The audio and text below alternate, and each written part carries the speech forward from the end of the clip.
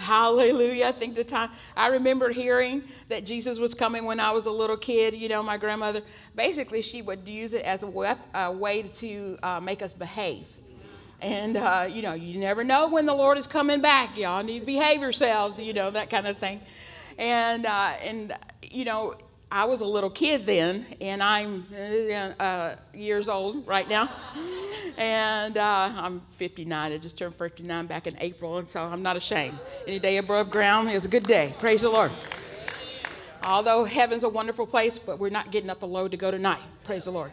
So I just remember hearing ongoing about Jesus returning, Jesus coming back. And he hasn't yet, but it's closer than it ever was. Praise the Lord. And so, when in his first coming he came, he had a physical body that he came to earth in.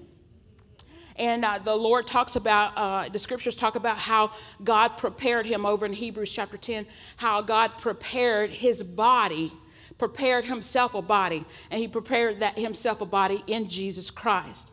In Hebrews 10:5, it says, therefore, when he came into the world, he says, sacrifice and offering you did not desire, but a body you have prepared for me. And so his physical body came to the earth to carry out the plan and purpose of God, to carry out redemption for us. And so in that body. But tonight, what I want to talk about a little bit more about is his spiritual body, which we are. Hallelujah. And we look at scriptures in Ephesians 1:6-23, and we're not going to read the whole thing, but towards the end there it says, I think it's verse 22 or 23, it says, the church, which is his body. The church, which is his body. And then Ephesians 5:23 says, for the husband is head of the wife, as also Christ is head of the church, and he is the Savior of the body. And verse 30 says, for we are members of his body, Ephesians 5:30, we are members of his body, of his flesh, and of his bone. So we are the body of Christ. We belong to him. Amen. He is the head, and he gives the instructions to the body to do what he needs the body to do. And one of my favorite scriptures is in Ephesians 2, and we're going to read it here in just a second. But it talks about how he gave us access to him through his blood. We didn't have access. We were praying that just a little minute ago. We didn't have access to him. But now we have access to him through the blood of Jesus. Hallelujah. So let's turn to Ephesians chapter 2, verse 1. And if you just give me a little latitude here, I know this is be like a sword drill tonight, all right? So sword drill is, we're turning to the scripture. So if you just hang on, we'll get it done, all right? In Ephesians 2, verse 1, and it says, and you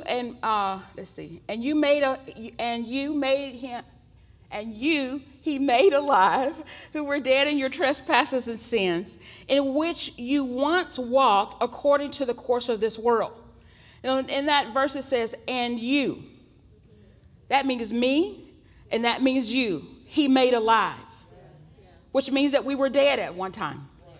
He made alive, and according to the course of this world, according to the prince of the power of the air, the spirit of whom now works in the sons of disobedience, among whom also we all once conducted ourselves in the lust of our flesh, fulfilling the desires of the flesh, of the mind, and were by nature children of wrath, just as the others. So he's painting a picture here of what we look like before Christ, before he made us alive.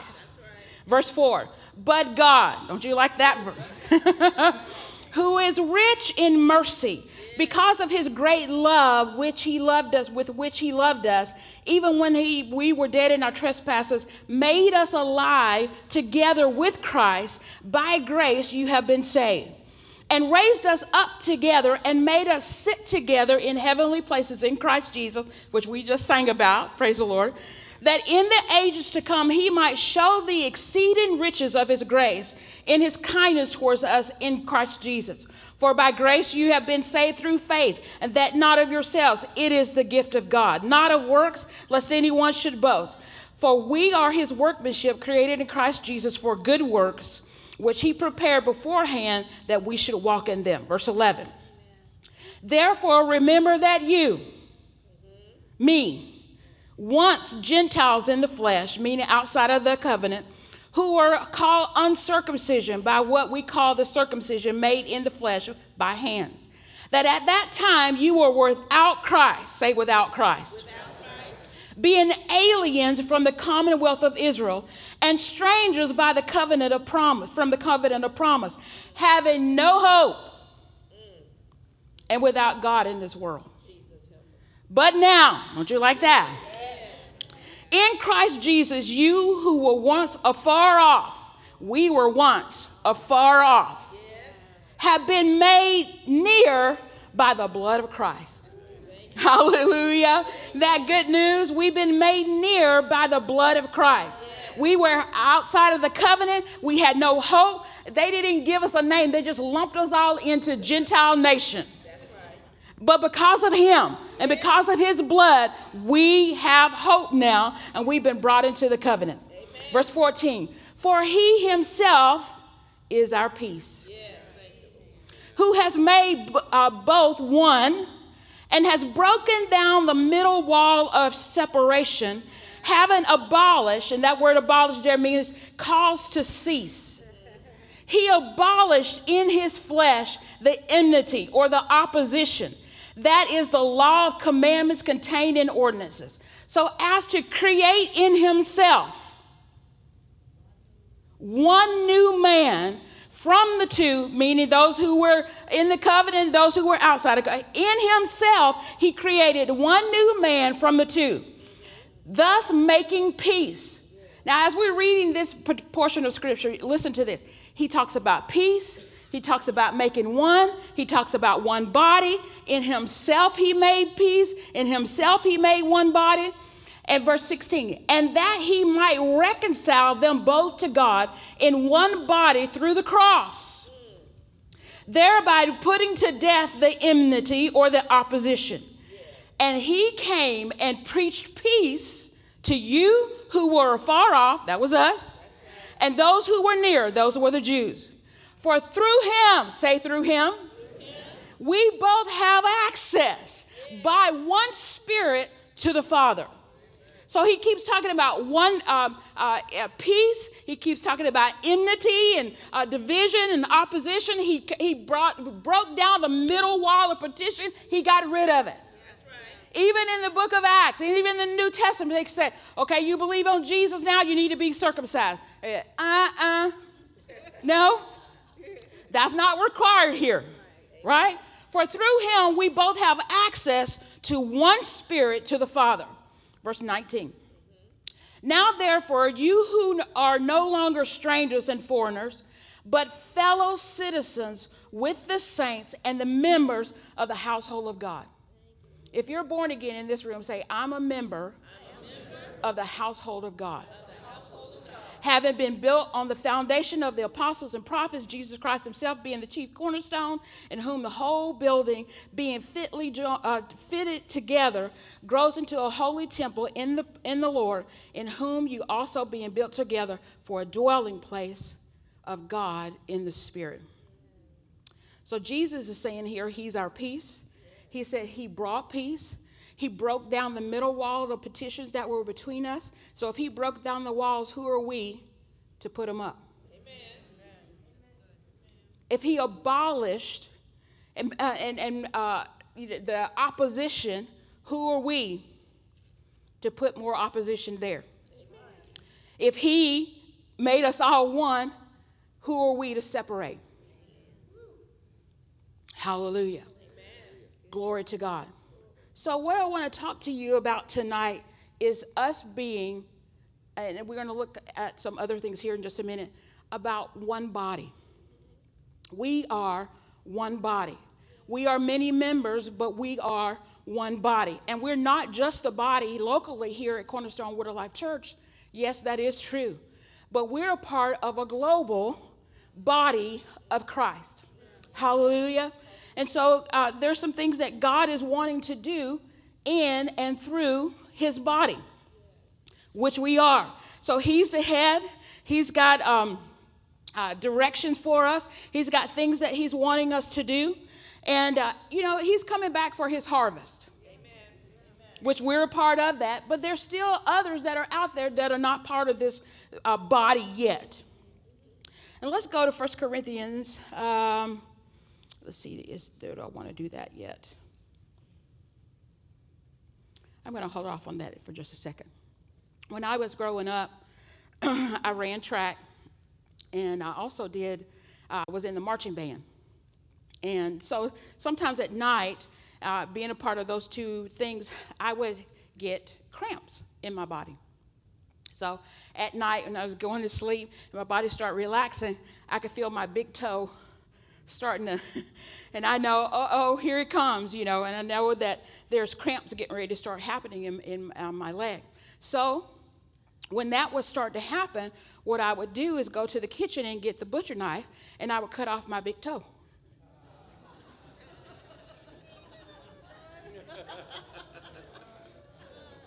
If you're close, you can see I have both of my big toes. Hallelujah. When that would start to happen, the rest of my body went to bring aid and help to my toe, to my leg, whatever was having the spasm. It went to bring a supply to help. When the body is hurting, and I think the body of Christ right now is going through some spasms, to tell you the truth. Amen. One time we were over at the A-Frame, a former building, and I think it was a Thursday night because they were getting ready to have Ignite that night. And it started happening again. And so I know part of that is dehydration. I haven't drank enough water. I don't have enough electrolytes and all that kind of stuff. So when this leg started cramping, my hands went to try to help with the spasm, rub it out, try to get up and walk it out. But then this leg started. And then I'm trying to rub both of them, and then my hands started. That was a sight to see. And so what I had to do is try to get Nick Morrow was there at the time, and he worked in physical therapy and all of that. And he said, we need to get some salt in you. So he went and got mustard packets and started me guzzling mustard packets, trying to get them in my body, which I never heard. Mustard has salt in it, and it's trying to get it into your body very quickly. So with that analogy, over in 1 Corinthians chapter 12, it talks about that we are members in particular, that we're a part of a larger body, that we are individuals, but we're members of a body. And so when a part of the body is in distress, and so, if you had seen me at the time, when that started happening in my body, when I try to get up and try to walk, the rest of my body seems to be impaired, and it's not mobilizing and it's not moving the way that it needs to, because it knows that there's a fraction, there's something going on here, and we're trying to work that out. Now, once that's worked out, I can get along very well. I can walk and go and do and operate and function the way that I need to, because my body is functioning the way that it's supposed to, right? In the 1980s, there was a lot of scandal in the body of Christ. And in the media at the time, they would say, Christians are the only group that shoot their wounded. If I'm hurting and I'm part of the body, and just as my natural body goes to bring aid to my natural physical body, rather than getting a butcher knife in the kitchen and cutting it off, should I render aid to my body? And who's the head of the body? And what did Jesus do? He paid for his body. I watched this TV show. It's called My Feet Are Killing Me. And so in that show, people come in with all kinds of weird, odd strange, bizarre, any other adjective you want to use, things about their feet. And so in this one particular episode recently that I watched, there was a lady who was born with a club foot. And so she'd gone through multiple operations, and they were trying to get it, situated and all of that. And so at some point, she just got tired. And what she decided, she was wearing a boot from her knee down. And she just decided, because she was tired of it, she didn't want to look at it anymore. She didn't want to deal with it. In her estimation, out of sight, out of mind, I'm not going to fool with it. So she finds this particular doctor to come to help her. When she comes into the doctor's office, she sits down, the doctor comes in, and she said, okay, tell me what's happening, what's going on. And she told her her history and all of that. And she said, well, what's been happening with it right now? She said, I don't know. She said, what do you mean you don't know? She said, I haven't seen my leg, my lower part of my leg, in 2 years. And she said, what do you mean you haven't seen the lower part of your leg in 2 years? She said, I just didn't want to deal with it. I did just want to put it out of my mouth. Now she's showering with the boot on. Everything else. And I thought, oh my God, this is going to look like a hot mess when she takes this boot off, And sure enough, it looked like a hot mess when she took it off. And so she's peeling this boot off, and I'm thinking, amputation, amputation, amputation. She's going to have to cut it off. That was not her first go-to. Her first go-to was, we're going to do everything we can to keep your leg and your foot. And she said, we got to fix what's going on with it right now before we even look at having an operation for the club foot part of it. But her first go-to wasn't to cut her foot off. Her first go-to when things were, she had a fungus, it looked horrible. But rather than cutting it off, we're going to do everything we can. And she began right then, just cleaning everything up. And even just her leaving the doctor's office that day, it looked 50% better than it did when she walked in there. Why am I saying all this? Is that we are the body of Christ. We are what he's depending on in the earth. In the Gospels, he tells us that the rest of the world, when they look at us, they will know that we are his disciples because we love one another.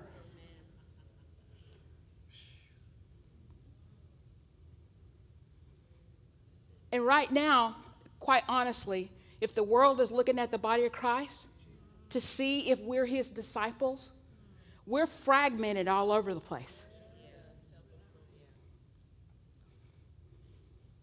And so that term in Ephesians 1, the church which is his body, the church which is his body, has just been rolling around in me for the last 2 years or so, the church which is his body. And I've been praying for the church which is his body. One of my instructors from Bible school, she and her husband were missionaries to Singapore. And she said in the neighborhood where they lived, I guess there were things on the outside of their home where you could tell what religion they were. People would put the Christian flag out. They'd put a Buddhist, something out. They would have all of these identification markers of what they believed in. And so she said, when you found that there was another Christian, you were like, I don't care what kind of Christian you are. If you believe in Jesus, we're one. Because you got all of this plethora of everything else around you, and you want to be unified. We need to stick together, And so she said there were Word of Faith Christians, there were Baptist Christians, there were Methodist Christians, there were, whatever else. And she said they got together and decided, okay, so you Word of Faith people, you believe in healing. And we other folk, we don't understand healing all that well. So why don't we get together, and I don't know how often they did this, and you teach us from the Bible about healing. And then you Baptist folk, You know more about getting people born again. And so to help the rest of us, you take a session, you teach on how to get people born again. And so on and so forth. And so it brought a supply to the body. Whatever their strengths were, they brought that to make the body stronger rather than cutting it off. And if you're soldiers in a foxhole in another nation, hallelujah, you want your body that's around you. So when you need help, that they can bring aid and supply to the body of Christ, which you are. Hallelujah. Hallelujah. Let's go to John 17. Let's go to John 17.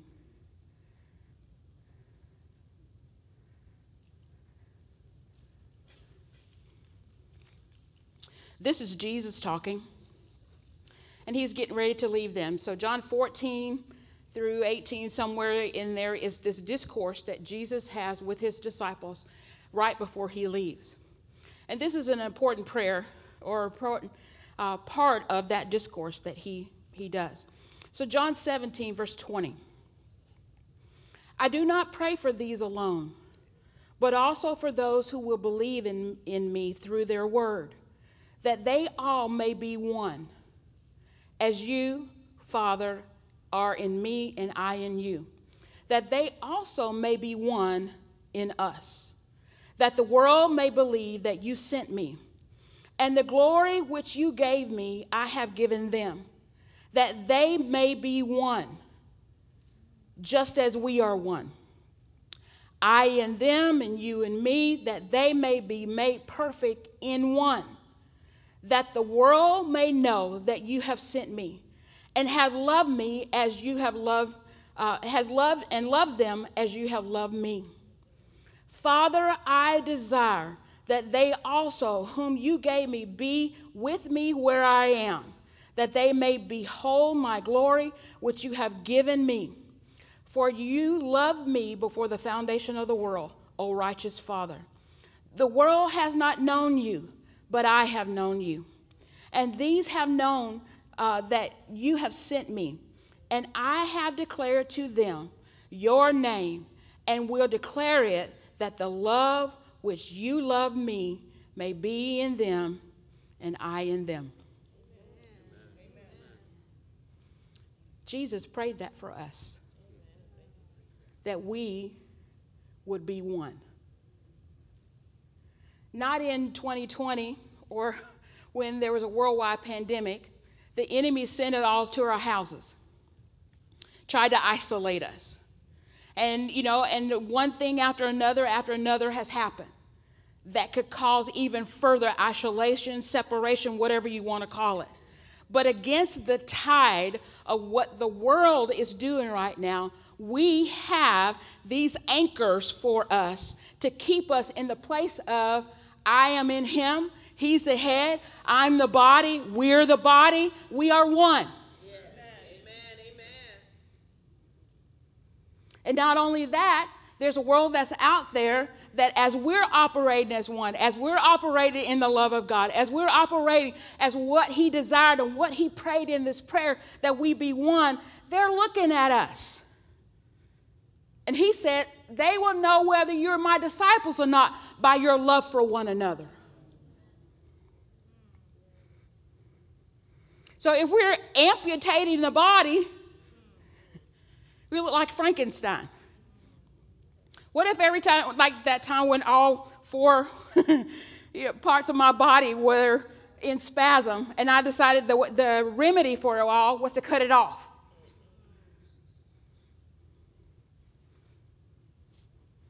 Hallelujah. I was praying one day, and we're not even praying about this. The Lord said to me, he said, cancel culture is not kingdom culture. Cancel culture is not kingdom culture. Kingdom culture is love. Cancel culture is not kingdom culture. kingdom culture is love. Now, in love, we don't just accept anything that comes down the pipe. I'm not saying that at all, because the Bible even talks about those things that we need to got checks and balances in place and all that. But you know where I'm coming from.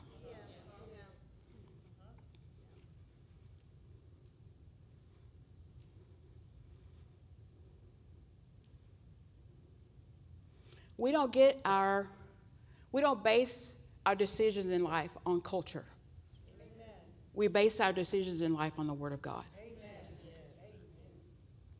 And so regardless of what the world says and how the world tells you this and that and the other is acceptable, we come back to the center of the Word of God that anchors us, that makes adjustments in us.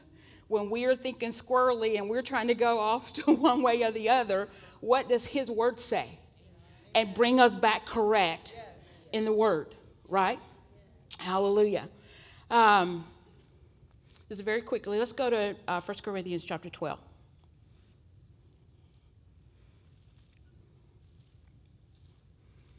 I'm trying to weigh whether to say this or not. My preferences should not override my love for you. Amen. That's right. Amen. What do you mean? Well, Ollie came in. Ollie sat in my seat. That's where I sit. What are you doing in my seat? That's where I sit all the time. Well, nobody was sitting here when I came in, but that's my seat. How are I supposed to know that? I drive up in the parking lot. I always park in this parking space. Why are you parking in my parking space? Got quiet in here all of a sudden.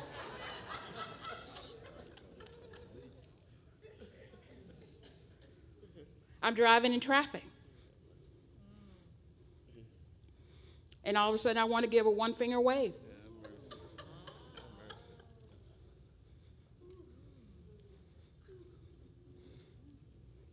I know. I had to study this before coming in here tonight, so praise the Lord. My preferences and what I think is important should not override my love for you. Amen. We're supposed to prefer one another. Amen. In love. Hallelujah.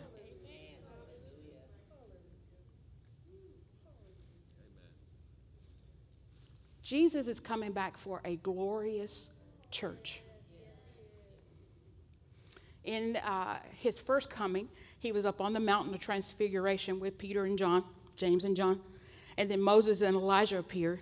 And then his body began to become translucent, I guess. On the mountain. And so Peter's like, let's stay up here. This is awesome. But in that time of prayer or being away with God, he began to transform. His body, his natural physical body became glorious. And he's not coming back for a jacked up church. Amen. A janky church. He's coming back for a glorious church without spot, without wrinkle. He's coming back for a glorious church. But if he's going to come back, we're going to have to act like the church and go after what Jesus is waiting for, and that is the precious fruit of the earth. It says he's long awaiting for the precious fruit of the earth. That's all he's waiting for. And while we're interfighting,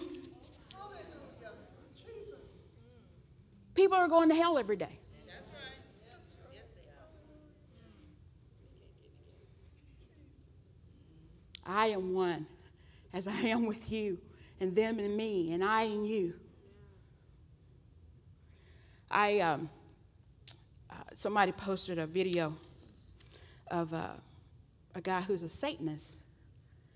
And he said he was doing an interview at a radio station. They've been trying to get him into the radio station and everything because of COVID. They've been doing it online, and he actually, at this time, physically walked in. And the lady he's been talking to was doing the interview. And in the interview, he says, I don't believe in Jesus. I just don't. And then he went on to say some other things. When he got done with the interview, evidently she was a Christian, she walked up to him without saying a word. She embraced him and hugged him and loved on him. He said in his lifetime, there's only been 4 Christian people that have treated him with dignity and with honor and not made him feel like he wasn't worthy of Christ. And she didn't say a word. All she did was hug him. So in his ritual of rites or whatever, he's going to figure out what the next level of ascension in the satanic church is.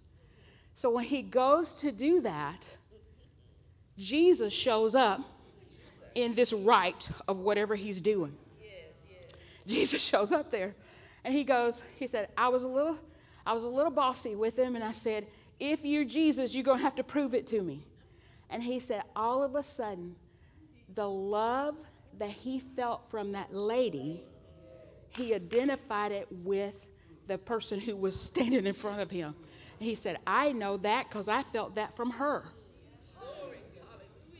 He recognized the love of God, even though he challenged Jesus, and Jesus didn't get upset about it, apparently, and showed him just deluged him with his love.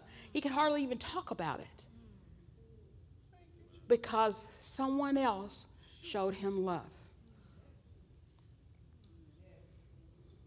Hallelujah. We are his body. I'm not going to read the whole thing, but 1 Corinthians 12, starting with verse 12.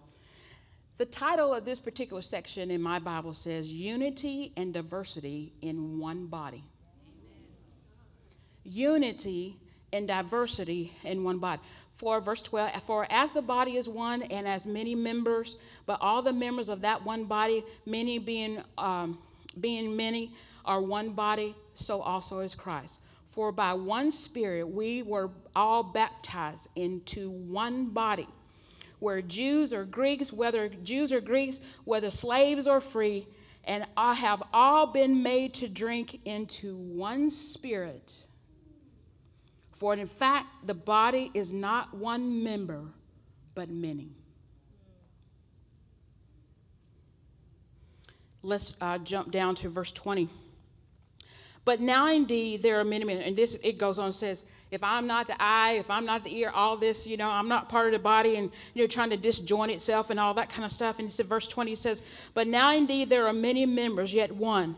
And the eye cannot say to the hand, I have no need of you. I'm going to cut you off. Nor again the head to the feet, I have no need of you.